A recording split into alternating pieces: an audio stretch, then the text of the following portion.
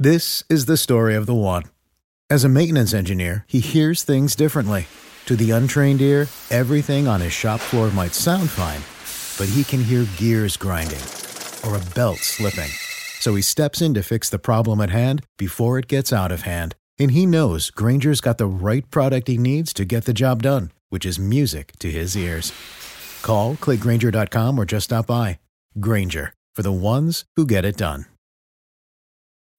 When you need mealtime inspiration, it's worth shopping Kroger, where you'll find over 30,000 mouth-watering choices that excite your inner foodie. And no matter what tasty choice you make, you'll enjoy our everyday low prices, plus extra ways to save, like digital coupons worth over $600 each week. You can also save up to $1 off per gallon at the pump with fuel points. More savings and more inspiring flavors make shopping Kroger worth it every time. Kroger, fresh for everyone. Fuel restrictions apply.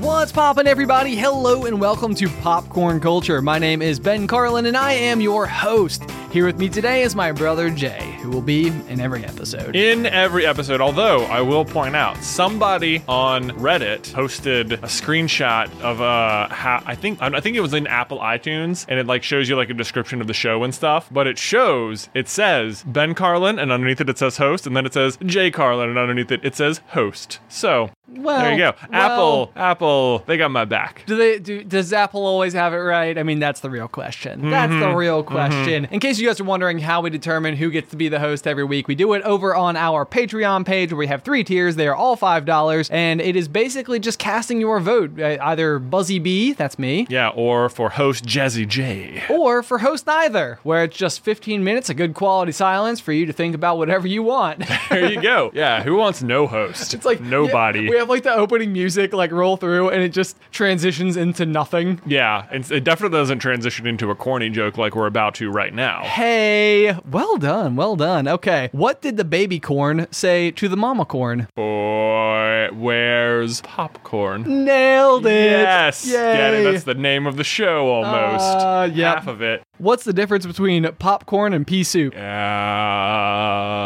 and... I don't know. Anyone can pop corn, but you can't pea soup. It's a potty joke. It's a potty... Wonderful. Good quality humor. There it is. To kick off this week of the... Yeah, this week of the pop. Humor. Okay, Ben, so I need to follow up with you. How is your progress on your Rubik's Cubes? Oh my gosh. I've been very blown away by the number of people who responded to this, but there have been a lot of people who have reached out, and they have basically told me, you have to learn the algorithms.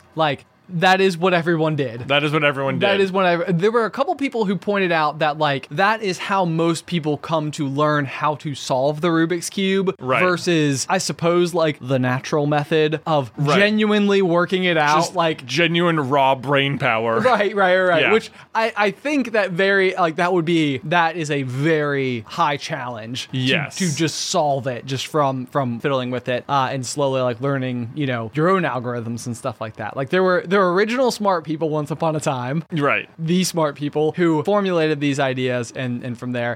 Ethan, who actually edits the podcast for us, he messaged me after listening to that episode of The Pop and was saying that he just spams the algorithm until it goes. So that's one of those things where I'm like, will that work? Can I just learn one of them and just keep trying it over and over and over again, regardless of the configuration? Eventually it'll just go. But it's fascinating, to see the difference in people who reach out. And I've seen people, I think someone said they could solve it in as quickly as 16 seconds. 16? What? Which is crazy, but I think even for speed cubers, that's still and this is what the person told me in their email, that's still not quite at competitive standards, which to me is mind blowing. Right. That's when you're running a 16-minute 5K and you're what? You're not even close to competing for first. Exactly. Yeah. 16-minute 5K is unbelievably fast. You are booking it. Yes. You are that'd be such an unfortunate, because if you're like, this is some cross country lore for the listeners. Cross country races are 5,000 meters. So if you get to like the top of that at,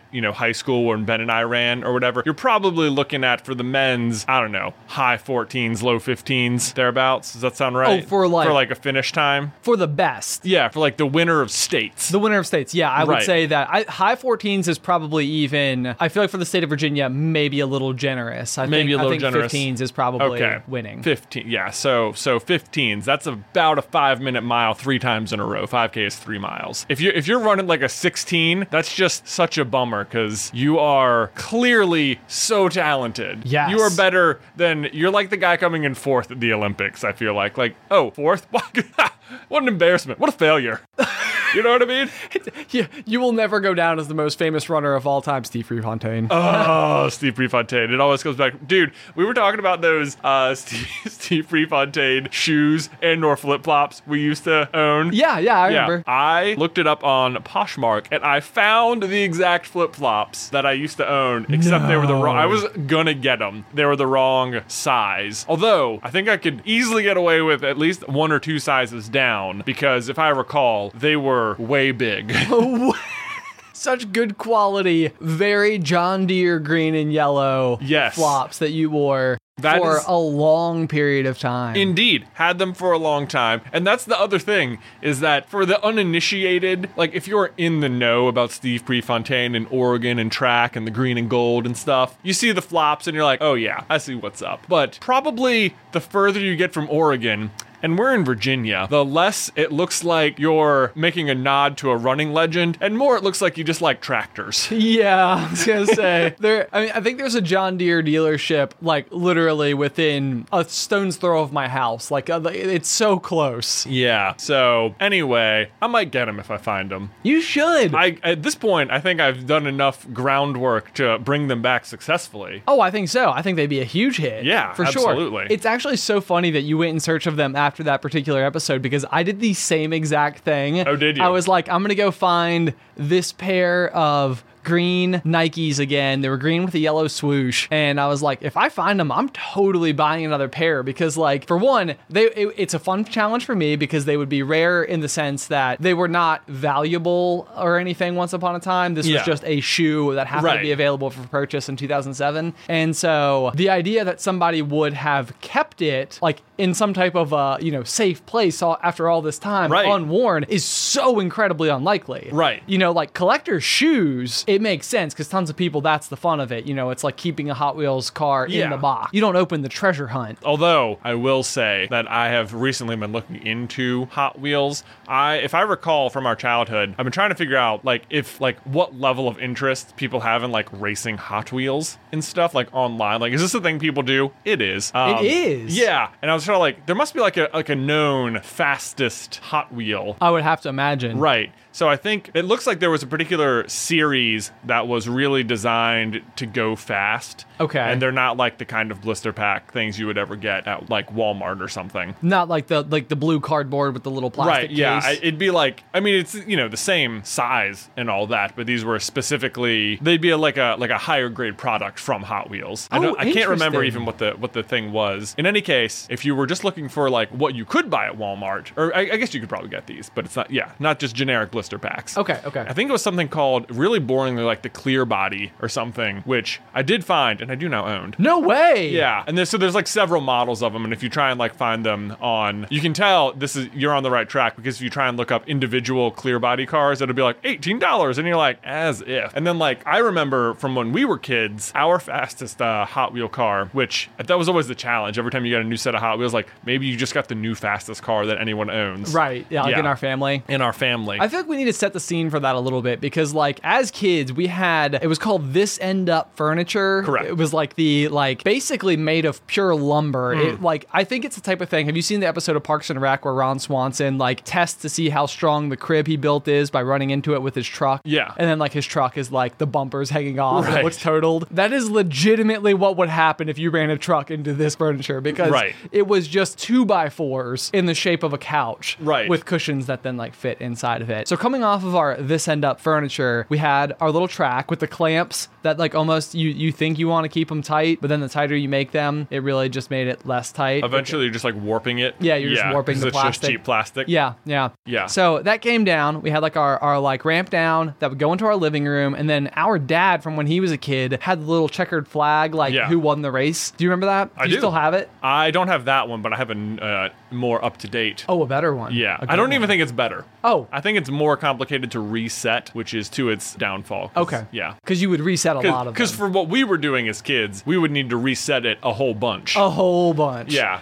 But we would have these Hot Wheels tournaments where like we would all go pick out like 12 cars from our like clear boxes that we had. Yeah. And then it was sort of like you would choose the car to face off, like me versus Tyler, and then you versus the winner of that, and then me versus the winner of that, and then Tyler versus the winner of that. We just have a giant bracket made up of the cars themselves on the carpet. Yeah. And it was just like tournament style March Madness elimination until you got to the end. And it was truly spectacular. It was like some of the most competitive nature I feel like I've had in my childhood years. It's so funny because I've been playing with Hot Wheels so much with Luke, and it's hilarious to me. I don't know if you remember this, but because so many Hot Wheels cars are just fictional. Right. Or else you're a little kid and you don't really know the difference between the different like Ferrari model numbers or Lamborghinis or whatever. Sure. So you just call, like, we had a bunch of just names for the cars that were not. Oh yeah, White Lightning. White Lightning, I remember that one, exactly. No way, yes. that's amazing. So I go through them, and it's amazing to me that I cannot believe some of these things are like still in my memory, and I'll pick it up and be like, Bumps. And I'm like,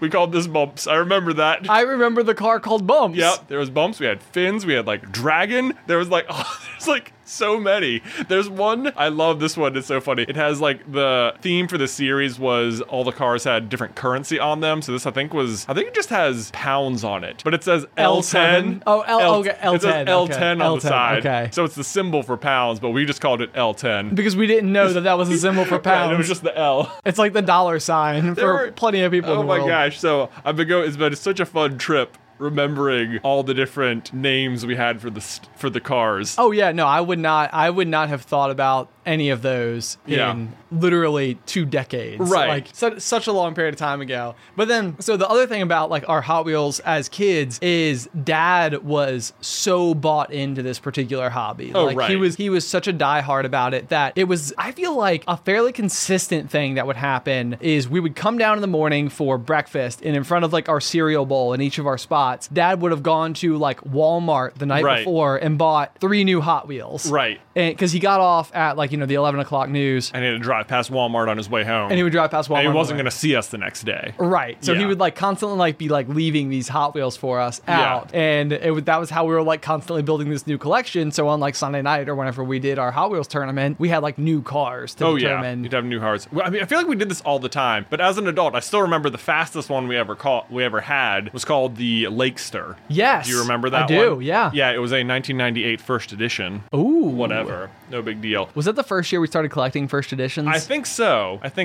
We can talk about the act of collecting Hot Wheels in a second. But in my quest for the clear body, the whatever fastest car on the present day market, I came across, I was like, ooh, you know what? I wonder if they made more Lakester models, because I could just like buy those, because I know that one continues to be fast. Years later, who knew? They don't lose speed just sitting in a box. Man, you would have thought. You'd have thought maybe it would have lost some of its moxie. Not at all. Lakester, still flying. Still flying. That's amazing. But I came across, there is a Lakester treasure hunt. Treasure hunts, if you don't know, are like the rare Hot Wheels. Almost the holographics. Yeah, they're kind of like I don't even know if they're like quite as in vogue as they once were, if they're quite the rarities anymore. Oh, interesting. Yeah, I remember as a kid, there were a small handful of occasions where we just organically found treasure hunts like out in the wild. And one of them for me, because usually like you could buy like a case of 100 Hot Wheels. How many came in a case? Was it 100? Oh, it might have been like 300. 300, okay. I don't know. Like it was like a cardboard box, like a big box that was just full of the Hot Wheels, and it's like what they would stock on the shelves. Right. And I think once or twice Dad actually bought us a case. Right. So that we could like go through and literally just like do an unboxing of what the clerk would have found. Well, because what happens is that if you're really into Hot Wheels, and our dad just figured this out, is that they'll be there at night when they're unboxing the new crates. Yes. And as soon as they're on the shelves, they'll just scoop any like treasure hunt right You off mean of collectors? it. Yeah, Are like collectors. they'll be out there Yeah. like waiting for them to restock the shelves in the event that there happens to be one. Right, yeah, in the event that there happens to be one. So your odds of just walking in as a kid and finding one organically on the shelf, basically impossible, because the people who care have the means to be there at the moment of entry. Exactly. Yeah. And so, yeah, that's where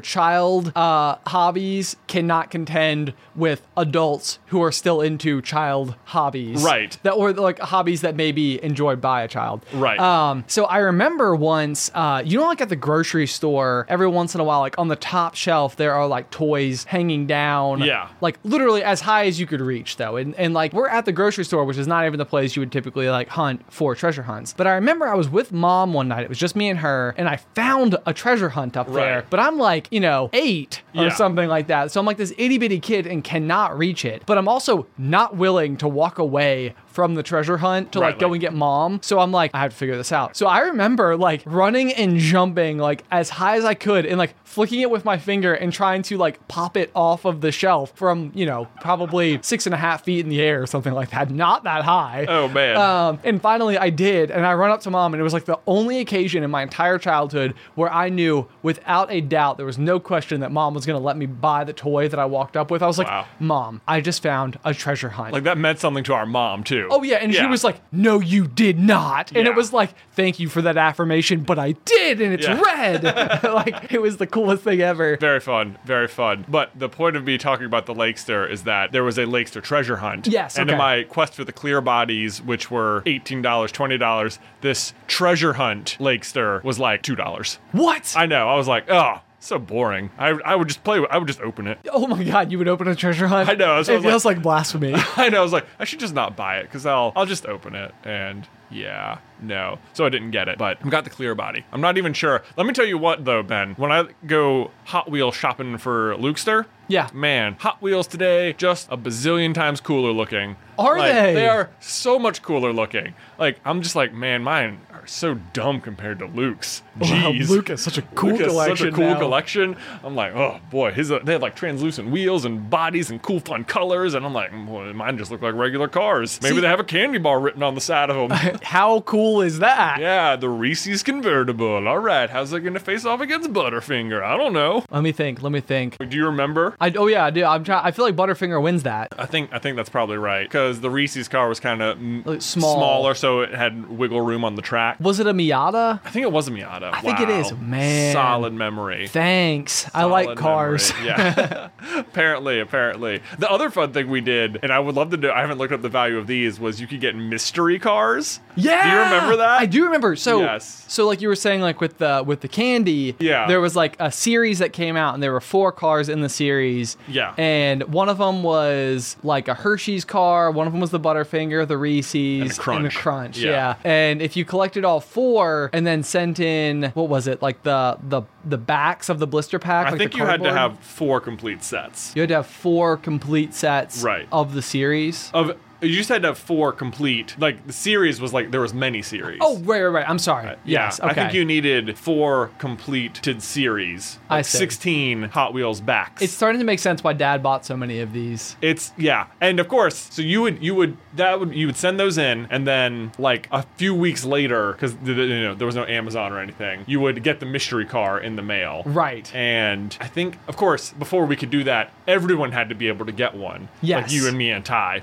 So we needed 12 complete sets. Yes. Which is so many. So when it's 48 cars. Yeah, but I think we have a few of the mystery, and then those seemed like really rare. You had to like really work to get those. Right. Yeah, mystery cars. Oh my gosh, yeah. I always thought the mystery cars were like slightly underwhelming when they came in. Like I think I always thought they were gonna be like so action packed, like whatever. They were not. Yeah, they were just like re-skinned cars that already existed, and they were all the ones we always had were black with gold trim, and they literally, I think, said on them like Q1, Q2, Q3, like what part of the year you got it. Right.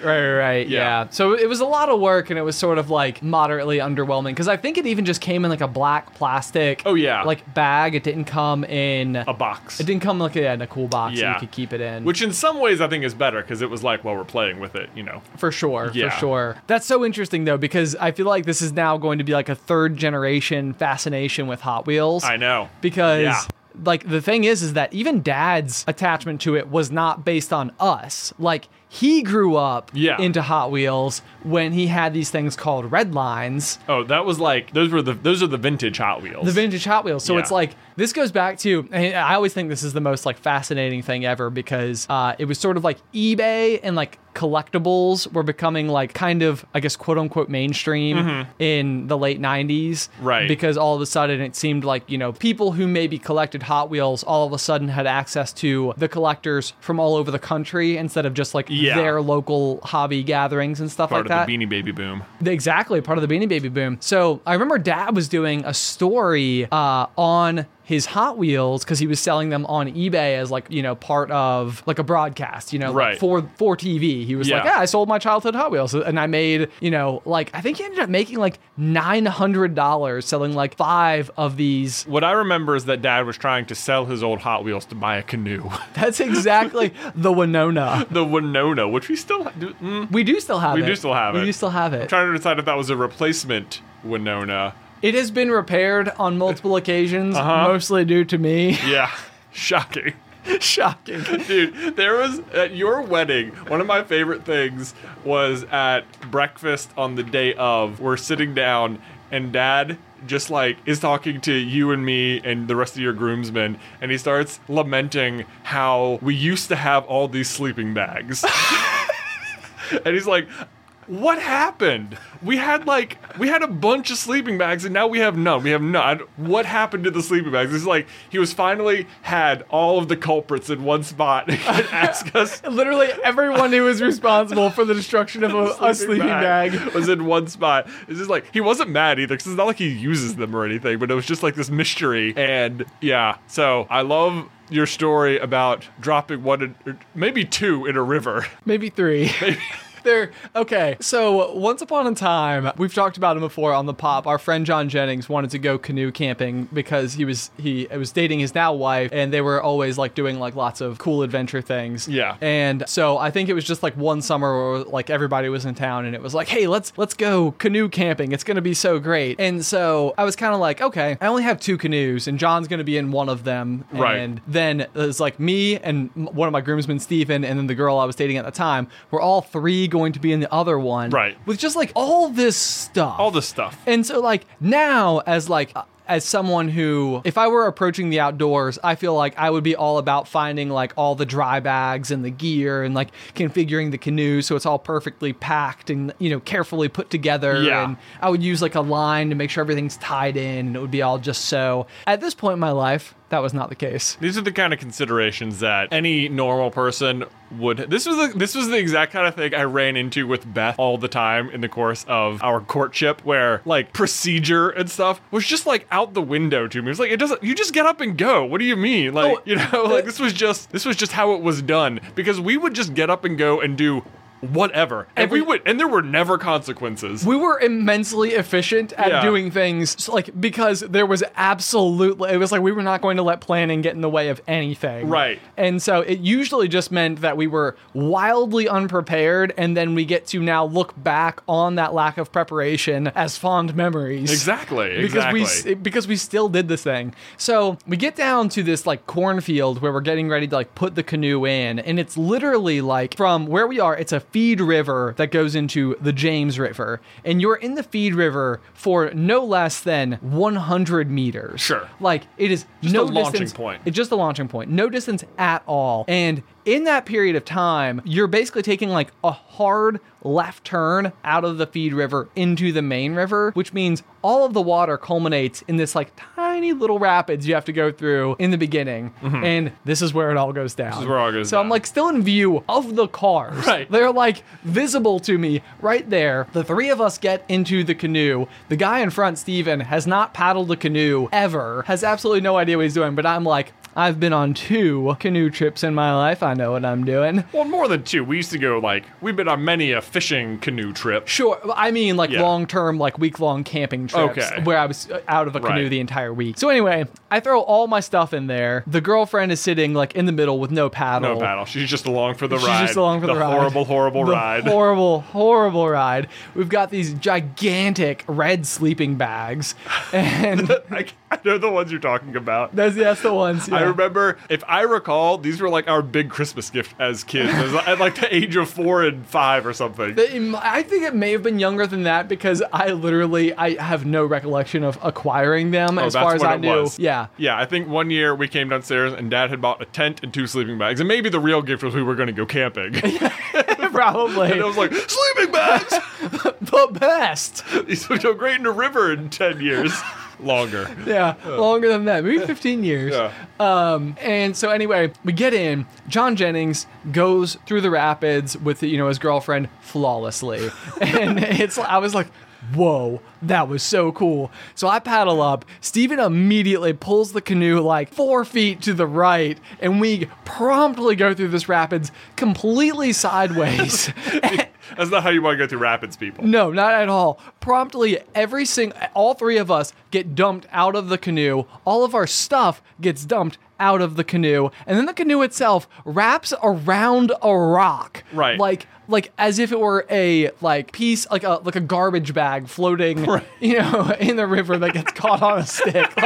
I mean, it was beyond stuck. It didn't even look like a canoe anymore. It was folded into a fortune cookie. Okay, so when you say wrapped around, it's folded. Is the bottom of the canoe touching itself, or is like the seats touching themselves? Okay, so the top. Okay, so you have the bottom of the canoe, and then you have like the opening on top, which is surrounded by a gunnel, which is like the black part that holds it in. So it's basically sitting appropriately to where you could where it's like facing upwards, I guess. But it is then so long wise, and then literally, I'm trying to figure out the best words to describe this. The canoe is folded in the least likely way that it could possibly fold. Okay. So it would be like if you T-boned it and it just bent all the way around. Okay. So does that make sense? I think so. So yeah. So like a fortune cookie shape. Like a fortune cookie shape. Is probably the best way to describe it. And water is meanwhile just literally now it has redirected the flow of the river where the canoe is now part of the rapids. Right. So water is at all times pouring into and out of the canoe, so it is completely full of water. Right. All of my stuff, meanwhile, is now going down the river. Yeah, every second is another meter down the river. Right, it's priceless time. So John Jennings is he's out of his canoe at this point, chasing my sleeping bags down, which are everywhere. And I'm taking my canoe paddle and I've wedged it between a couple of rocks, and I am using the mighty force of Thor. Right. I think literally a lightning bolt comes out of the sky and invigorates me with it makes me the god of thunder to where I can pop the canoe out by a sheer miracle. I don't know how many gallons of water were inside of that canoe, but it was way more than my small 140-pound body should have been able to maneuver in any way, shape, or form. So I pop the canoe out miraculously, and it immediately shoots right back into the shape of a canoe. So Even more miraculous. I know, gun will be darned. It was in great shape. And I was like, wow, incredible. So now I'm trying to calm everybody down. The girl's crying. Steven's frantically trying to pick stuff up.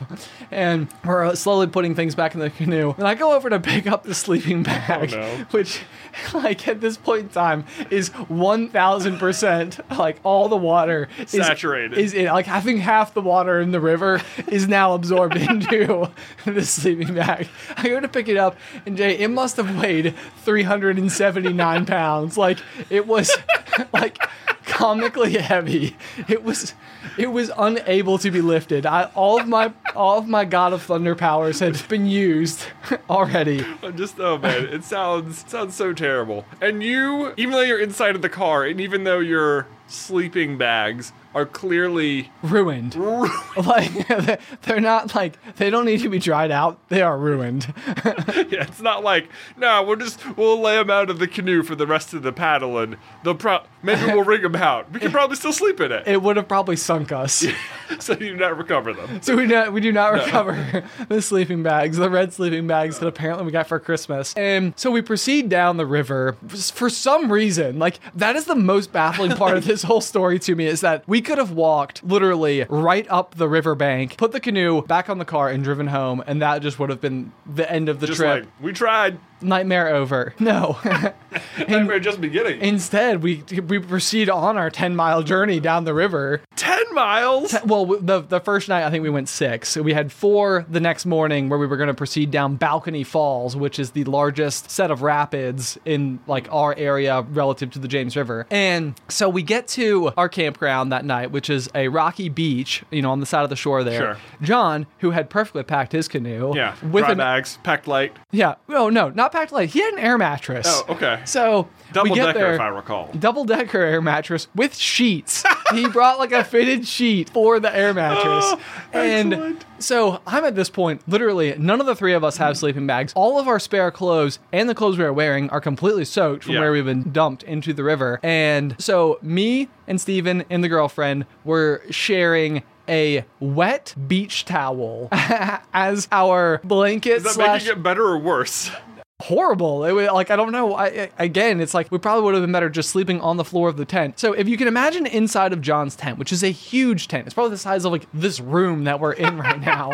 He packed a small hotel room. Yeah, he is sleeping on a double-decker air mattress with a fitted sheet and blankets, and the 3 of us are soaking wet on the ground, which is rocks, right next to him, with our heads on a wet towel, where we proceed to attempt to sleep through the night. This is the most Camping with John Jennings story I've ever heard. I know! Because, gosh, I remember a different occasion where you and I were meeting John, and we were camping next to a river. We weren't canoeing there, but we were certainly not arriving at a reasonable time when the sun was out. Oh no, definitely not. No, I think we left the trip at 9 p.m. That sounds even a little early. I don't know. Yeah. I don't want to say we got there any earlier than midnight. Okay. Yeah, sure. I don't know. What month was this? Because it may have been January. It might have been January. Cold outside. And this was, we were camping at a location above the Cascades. Yes. Which is this amazing waterfall. And if you're like a student at Radford or Virginia Tech,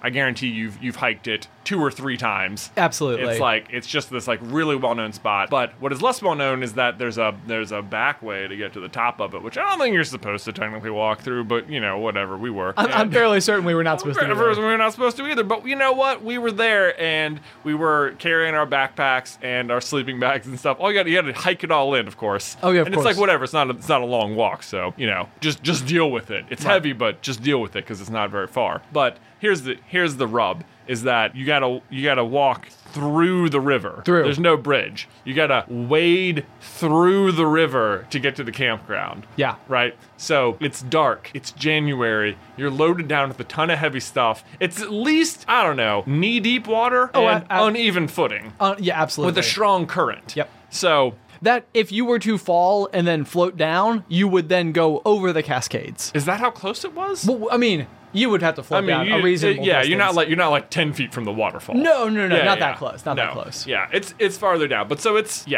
that's what you're walking through to get just to where we're going to sleep. And John, of course, has the best balance of anyone ever, and he walks across it as if it's just solid ground. Yeah. No problem at all. Easy peasy. Easy peasy. Everything's dry.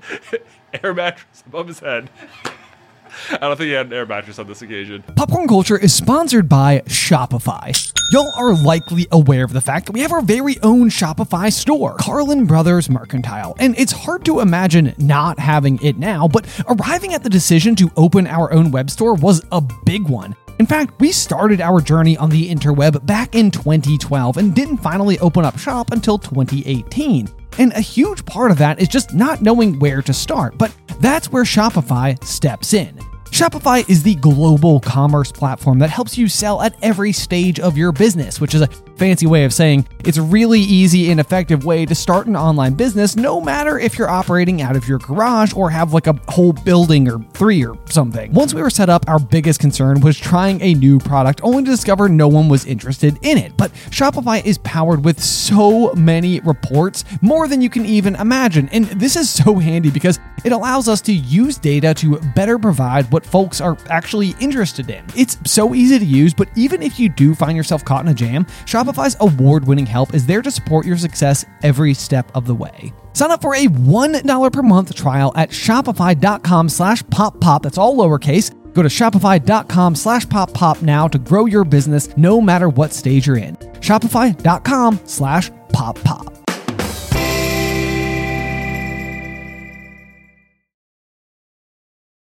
Popcorn Culture is supported by Arena Club. Okay, so you guys know that I love trading card games and that me and Ben are big time collectors of Pokemon cards. You know, it's that childhood fantasy of finally being able to use adult money to buy those highly coveted rares of our youth. And like, even in our office, we have not one, but 2 full display cases with some of our all-time favorite rarest cards that we've pulled. But something I did not know existed when I was a kid in my youth was the grading process for trading cards or sports cards or whatever you're collecting. You know, to me it was just like a rare Charizard is a rare Charizard. Like, it doesn't matter if it's been hanging out in my pocket with my lucky paper clip. Turns out it does matter, and kind of a lot, because if you get your cards professionally graded, it can add huge value. And then not only that, but once they're graded, they will like seal them in that pristine condition inside of a plastic case, or what's known in the industry as a slab. And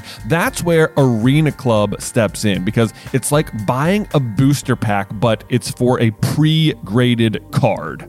Now, I know that can take like maybe a second to wrap your head around, because you're opening physical cards on a digital platform, which means you open the pack online and see your pulls where they can be added to your showroom for the world to see, but you can also request them to be sent to you at any time. So they have got a ton of pre-graded cards, and then you will get to randomly open one, and then they'll keep it for you, or they can send it to you, or you can just like sell it or trade it online or whatever you want to do. But whether you're buying, selling, trading, or displaying, Arena Club is the card collecting platform you have got to check out. And right now, you can get 10% off your first purchase by going to arenaclub.com/poppop, which, wow, that is a crazy offer. 10% off a $400 slab pack. That's like $40 right there.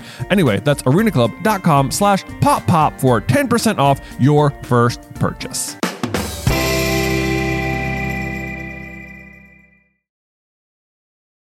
This is the story of the one. As head of maintenance at a concert hall, he knows the show must always go on. That's why he works behind the scenes, ensuring every light is working, the HVAC is humming, and his facility shines. With Grainger's supplies and solutions for every challenge he faces, plus 24/7 customer support, his venue never misses a beat. Call quickgrainger.com or just stop by. Grainger, for the ones who get it done.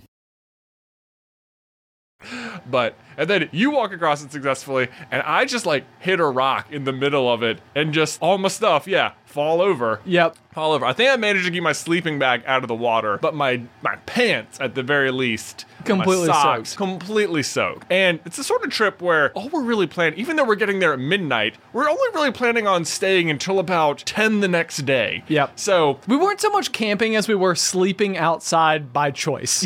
Exactly. It's like, why did we make it so difficult? I don't know. But what I do know is that wearing the pants was simply not an option for the rest of the trip. So I spent that entire trip pantsless, wearing my sleeping bag as pants. I remember exactly that. And I was trying to dry out all my clothes by the fire, and eventually one of my socks caught fire. This is the part of the story I love the most. And I think John picks it up and starts like flinging it around, trying to like put the fire out rather than like stamping on it or something. Part of the flaming sock hits me in the face.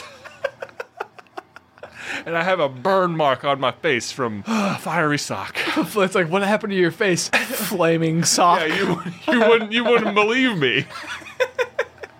It was like Murphy's Law. It was. An evening. So many things went wrong. I could not believe it. Couldn't believe it. So I just sit there in my stupid sleeping bag all night. Yeah. I think that night actually was, I believe it was the same evening. So we were hammock camping. Oh. Which was like the fad. I think it's actually part of the reason. Like we slowly realized that we didn't need a tent because we all had those like, like the Eno hammocks, which you could like fit, anywhere. They're really small. And so we would frequently go and we'd like string them up like, one over top of the other so that it would be like a fun, like we'd be like all yeah, look at that. hanging out. How cool. What a fun picture. And I remember that entire night, and this used to happen to me as a kid while camping, but I would always like hear the rustlings outside. Yeah. And so while I'm in it, it's freezing cold and I'm like wrapped up in like a mummy bag and I'm on the bottom layer of the hammock, pecking order. Yeah. And as I'm like laying there, I'm like, man, I hear something. I hear something like underneath me. And I'm like, guys, do you hear that? And sure enough, it's like, one of those things where you figure the whole night. It's nothing. It's nothing. It's just branches falling or it's like or a squirrel. Squirrels, like tiny woodland creatures. Yeah. The next morning we woke up and there's coyote footprints everywhere. And it's like, yeah. That one was potentially dangerous. They were probably scavenging our canned food that we brought. Did we bring canned food? I think we had canned food. I don't know. Maybe canned ravioli. It seemed like we had this real habit of if there was a word you could put in front of camping, that was a better way to do it. And it was worth trying. We had cold camping and hammock camping and cave camping and canoe camping. Like, why did we, like... I really don't know. I really, really, really don't know. Because it's funny, like, we grew up as kind of sort of outdoorsy kids. Like, we were taught to fish and we went camping with our dad and we were like, in like Boy Scouts. And But it's like... It was sort of like we never really were delivered into what I would imagine as someone who is described as like an outdoorsman, where we weren't really specifically going out into nature to like enjoy nature. No, it was just like we knew that there was like we were capable enough to exist until morning. And right. Whatever else happened, who really cared? Who really cared is really exactly cared? right. I feel like it was also, like, we were not going out there and doing anything that we weren't supposed to be doing other than maybe being wherever we were. Right. Like, we may have been, like, trespassing or something. I don't know. Maybe. Not supposed to be up there. For the most part, it wasn't like, we were, like, sneaking away to go do, alcohol and drugs or anything like that. We were not people who did like any partying in high school. This was our party. This was our party, yeah. And most of the time we would bring like an inordinate number of sodas. Oh, right. For the number of hours that we were to be outside. Right, because here's the thing, because we were all, everyone on these camping trips was always like a member of the track or the cross-country team. Yes. And like as a point of pride, we just didn't drink soda. Yes. Like, so while other high schoolers might have been out drinking libations of a different sort, our breaking the rulesiness was, guys, guess what? Tonight, we're drinking Coke. That's it. Can you believe it? It's like, and we bought like 3 12-packs. That's right. 3. Guys, like, the worst version of this was you and me and John, of course. Yeah. And our friend Mike were going on this hike on the Appalachian Trail to a place called Dragon's Tooth. Dragon's Tooth, yep. And I can assure you we were leaving no later than midnight on this particular occasion. It was pitch black. It was pitch black. Well, it was a full moon. It was a full moon. It was a full moon on this occasion. Yeah. But we decide, I think at about 10 o'clock, what if we just go camping at Dragon's Tooth? Right. Right? Well, first of all, of course, do we have all the gear? Well, we got a bunch of sleeping bags that were all in our cars all the time, I feel like, yeah. And on this occasion, I think we had this... No, we had one tent that I think was a 2-person tent, right? Correct. And here's the rule about tents. Let me tell you the rule about tents, everybody, okay? And take notes. Seriously, write it down. Whatever the tent says the capacity is on the outside, what you want to do is subtract at least 1, and that's actually how much it can fit. Yes. Right? That's the rule. 4-person tent? No. 4-person, like 4 children, maybe. Or, yeah, unless you're going to be like 4 people with incredibly minimal gear laying side to side to side to side. Yeah. Like shoulder to shoulder. Yeah, 4-person tent, realistically, 3-person tent, if Yep. not 2. Yep. 2-person tent, realistically, you could barely put a baby in there. Luke alone would be crowded in this tent. But, so we take off with, I want to say, about 48 cans of soda at about 10 p.m. Hold on. I want to clarify. You say we set off with 48 cans of soda. No, this is from like Kroger, from buying the soda. We set off. Okay. Yeah. Okay. We set off from our homes with our awesome beverages. For 4 people, mind you. The math here is that by morning, and it's already 10, all 4 of us will have consumed at least 12 sodas. Correct. Expectations. Properly placed. It's just math, okay? Yeah. Jeez. And the start of the hike is about an hour's drive away. Yep. Maybe 45 minutes if you're going fast. And then from the bottom of the hike, I don't know. I always feel like Dragon's Tooth in particular undershoots it. It's about a 3-mile hike, right? Yeah, that's what I was just trying Yeah. to pull up. But I think a 3-mile hike up. Right. So we arrive at about 11 for a 3-mile hike. And I mean, you're at the bottom, right? So it's all uphill. All uphill. To get to the tooth. Yep. As it were. And I'll let you tell the part about carrying the soda because I was on the winning end of it. But Yeah.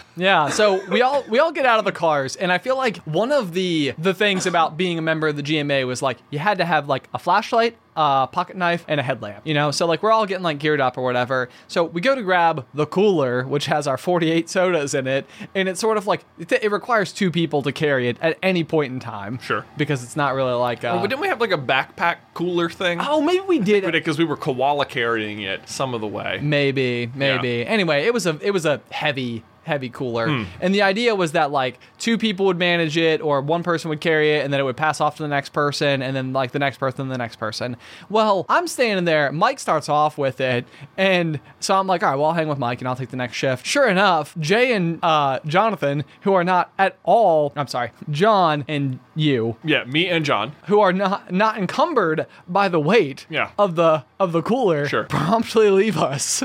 We each took 1 turn. I think we were trading off about the first mile. Maybe we all traded off about every quarter mile. And then, John just decided, let's go. Let's go. So that's the other thing. So we start going up the mountain, and all of a sudden Mike and I are having the full burden of carrying this cooler up there.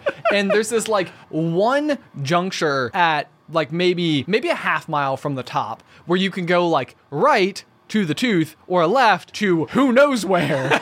Guess which direction Mike and I took? The wrong one. The wrong one. Right. So we're already furious because we've been carrying this incredibly heavy cooler the whole way up the mountain. We get up there, we take the wrong direction, and we're like, there is no tooth up here. Like, I don't know what is going No on. tooth. And we don't really no have dragons. we don't have phones at least at this point, or maybe they weren't working because we were specifically on a mountain. I feel like maybe that's what it was. Maybe. So I'm unable to communicate. So at this point, I feel like I've carried a cooler to the top of a mountain and I'm lost. And you're in the middle of the woods. In the middle of the night. Yeah. And again, I'm pretty sure it was February and like 8 degrees. It was cold. It was cold. I wasn't. I was up. I was moving pretty hard, man. I bet. Moving a hasty click.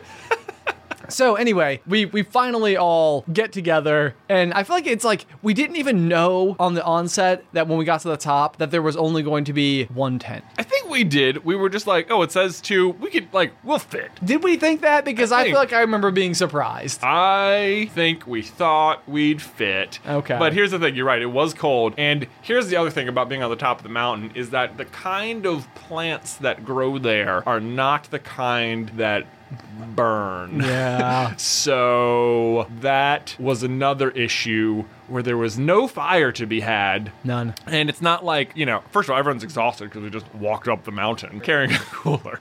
And so and it's also dark, so retrieving wood, pretty difficult. Yep. And we try for a long time, and we don't get anywhere. We set up the tent. I think we all got in there, but man, was it not. Oh, it was way too tight. Way too tight. I'm sure that if you looked at it from the outside, you would have seen this perfect little triangle, and then towards the bottom, just massive bulges of people that were literally about to rip the seams of this thing. Yeah. So all 4 of us are inside this itty bitty tent. Itty bitty. And we're just like, what are we doing here? What are we doing? We have no fire. We're all freezing. We don't fit.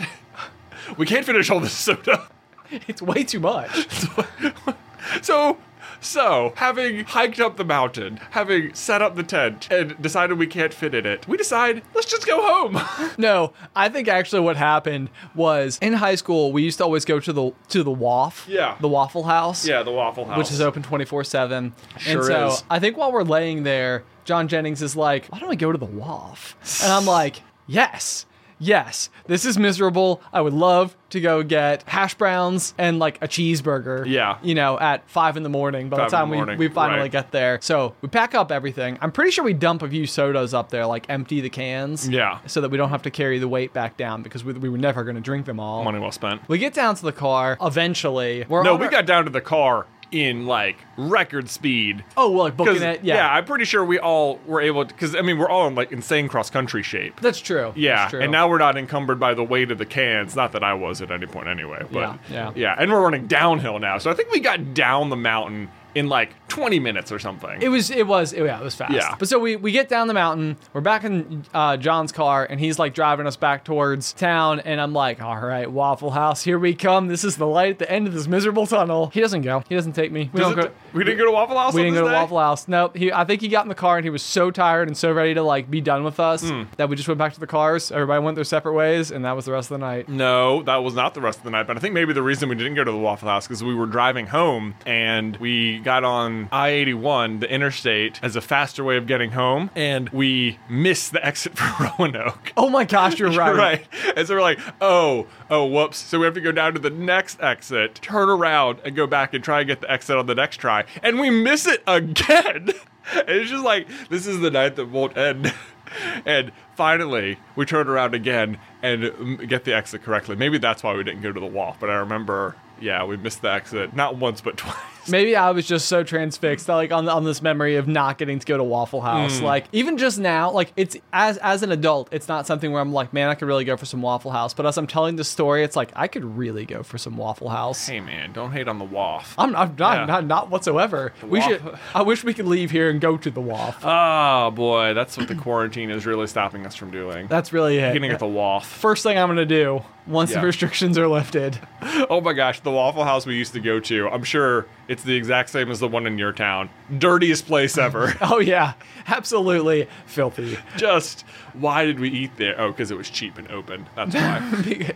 Because so much of our activities, I think took place between the hours of 9 p.m. and 9 a.m. So often, the camping trip, cabin camping, that was another one. Yep. Yeah. Which sounds like, aren't you staying in a cabin? But no. It's not so simple. It is notably deceptive. It is different. Also, though, on the note of the Waffle House, though, there was one occasion where I think it was your first year of college, but for homecoming dinner, me, Mike, and John Jennings brought our dates to Waffle House. Which I'm sure you thought was hilarious. We thought was the funniest thing that has ever happened. Yeah. Our dates absolutely furious because me, Mike, and John sit at a booth together. You didn't sit with them? We did not sit with them. They were at the booth. I mean, they were at the booth immediately behind us. But it was just like, it was such a terrific nightmare. It sounds like you're mostly going to this dance out of like ceremony more than... I believe at this point in our high school careers, which is, I think it was almost like, you had graduated, they were a year younger than you, and I was a year younger than them. So I was a junior at this point in time, and they were seniors. I think that, like, I was so ingrained into, like, them being my friends that it was like, it's the last year, it doesn't really matter. And then I still had 1 year left after that. Right. Can you believe it? I had to do another year of it. Gosh. I know. I don't even remember where I went. So clearly Waffle House was the right choice because I remember that one. There you go. Well done. Yeah. Bravo. Yeah. You did it. Oh, my gosh. Boy, I'm sure this isn't even scratching the surface of our stupid camping stories. I tell you what, we might have to revisit it at a later pop. I'm remembering so many more dumb situations we found ourselves in. There were so many times we would go to all of this trouble to go to these remote locations with the intention of staying there like overnight, and it would take so much effort to get there, and we'd always get there so late, and we would just abandon ship in the middle, like, so many times. Yeah, I don't know why we were so, like, whatever kind of, like, rational thinking you would think you would have to the tune of, is it worth doing this to sleep outside for effectively, like, 6 bad hours, wake up, laugh about it for another hour, and then just, like, limp back to the car and go home. Yeah. It never stopped us from doing it constantly. But we wouldn't even get to the morning, you know? It was like the act of getting there was the fun part, and then it was like, once you're there, it's like, well, I don't want to sleep outside. This is stupid. Maybe not, but I don't know. I feel like there was many times where we would just pack it up, or we wouldn't stay at the campground. It did seem far too frequent that we ended up bailing on our grand plans. Like, the fact that we would convince ourselves to do it in the first place and then go through all the trouble and then not see it through. Right. That doesn't make sense. It doesn't make any sense at all. Yeah. Does it worry you at all that Luke is going to have this same kind of thinking in just a mere 16 years? Man, I don't know. Maybe.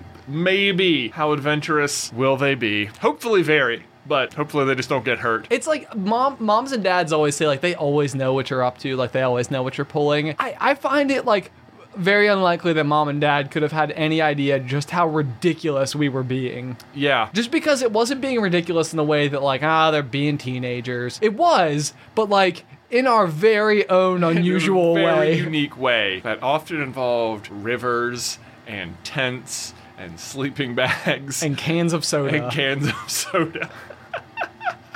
Oh boy. We'll have to tell you more camping stories on future episodes of The Pop. I never expected that we would get through this much of this particular episode by talking about Hot Wheels and camping. Yeah. But we really have made quite the journey. So for my question to all the little colonels today out there that like to send the fantastic responses, I want to know, what was your childhood collectible? Yeah. And were your parents in on it? Like, because I have a feeling as a parent for myself, I expect I will get very into their hobbies. Yeah. Because it's just going to be like, this is too much fun. I know. Or do you think you're going to try and, like, steer their hobbies? I don't think I will. You don't think so? Because Maybe you can't. Maybe there's no predicting. There could be no predicting it. But I think the thing for me is that what I found is that anything that somebody is able to get me into, I ultimately find I'm usually just blown away at how much there is to know about whatever it is. Yeah. And so I feel like I'm like wide open to whatever potential interests. Oh, I know. I have no clue. We didn't even about. get into Hot Wheels variations. I know, barely You know? even. Right, but we didn't even talk about that. We didn't even touch the surface. You can't understand the true high of finding a Hot Wheel with different wheels. Slightly different spokes because they accidentally put the other ones on. Oh, boy.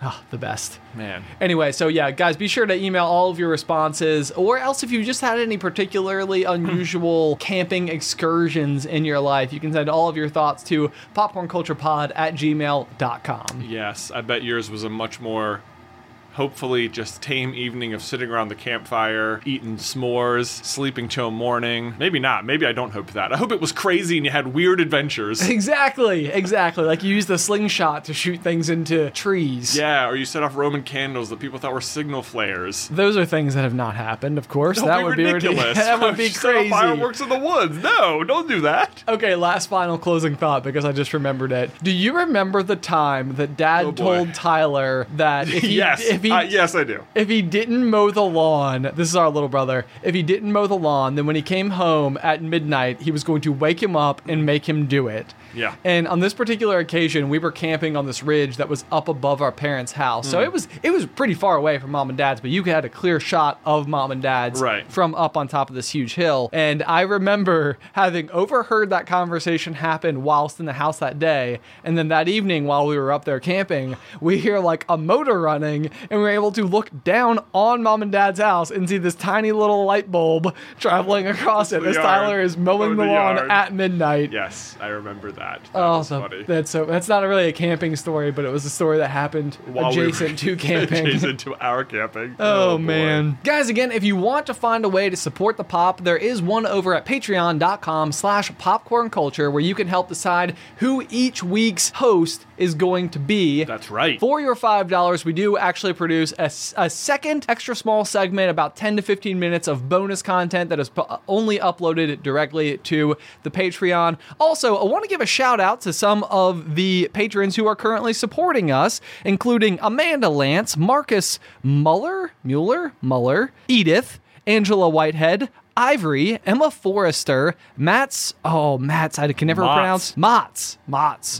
Donna Bark, Liam Gilpin, Brad Bow. Thank you to all of you guys for supporting us over on Patreon. I'm going to continue to give shout outs at the end of every episode. So Just complete random. Okay. Yeah, random stabs in the dark. So you may get a quick little shout out as a bonus for your Patreon support patronage. What am I trying to say here? Yeah, I think that's the right word. Okay, I got there eventually. I think my words are starting to fail me here at the end of. We've recorded a video for Super Carlin Brothers today, and now an hour of pop. So you've done a lot of talking. Yeah. Yeah. Otherwise, guys, until next time, Pop, pop.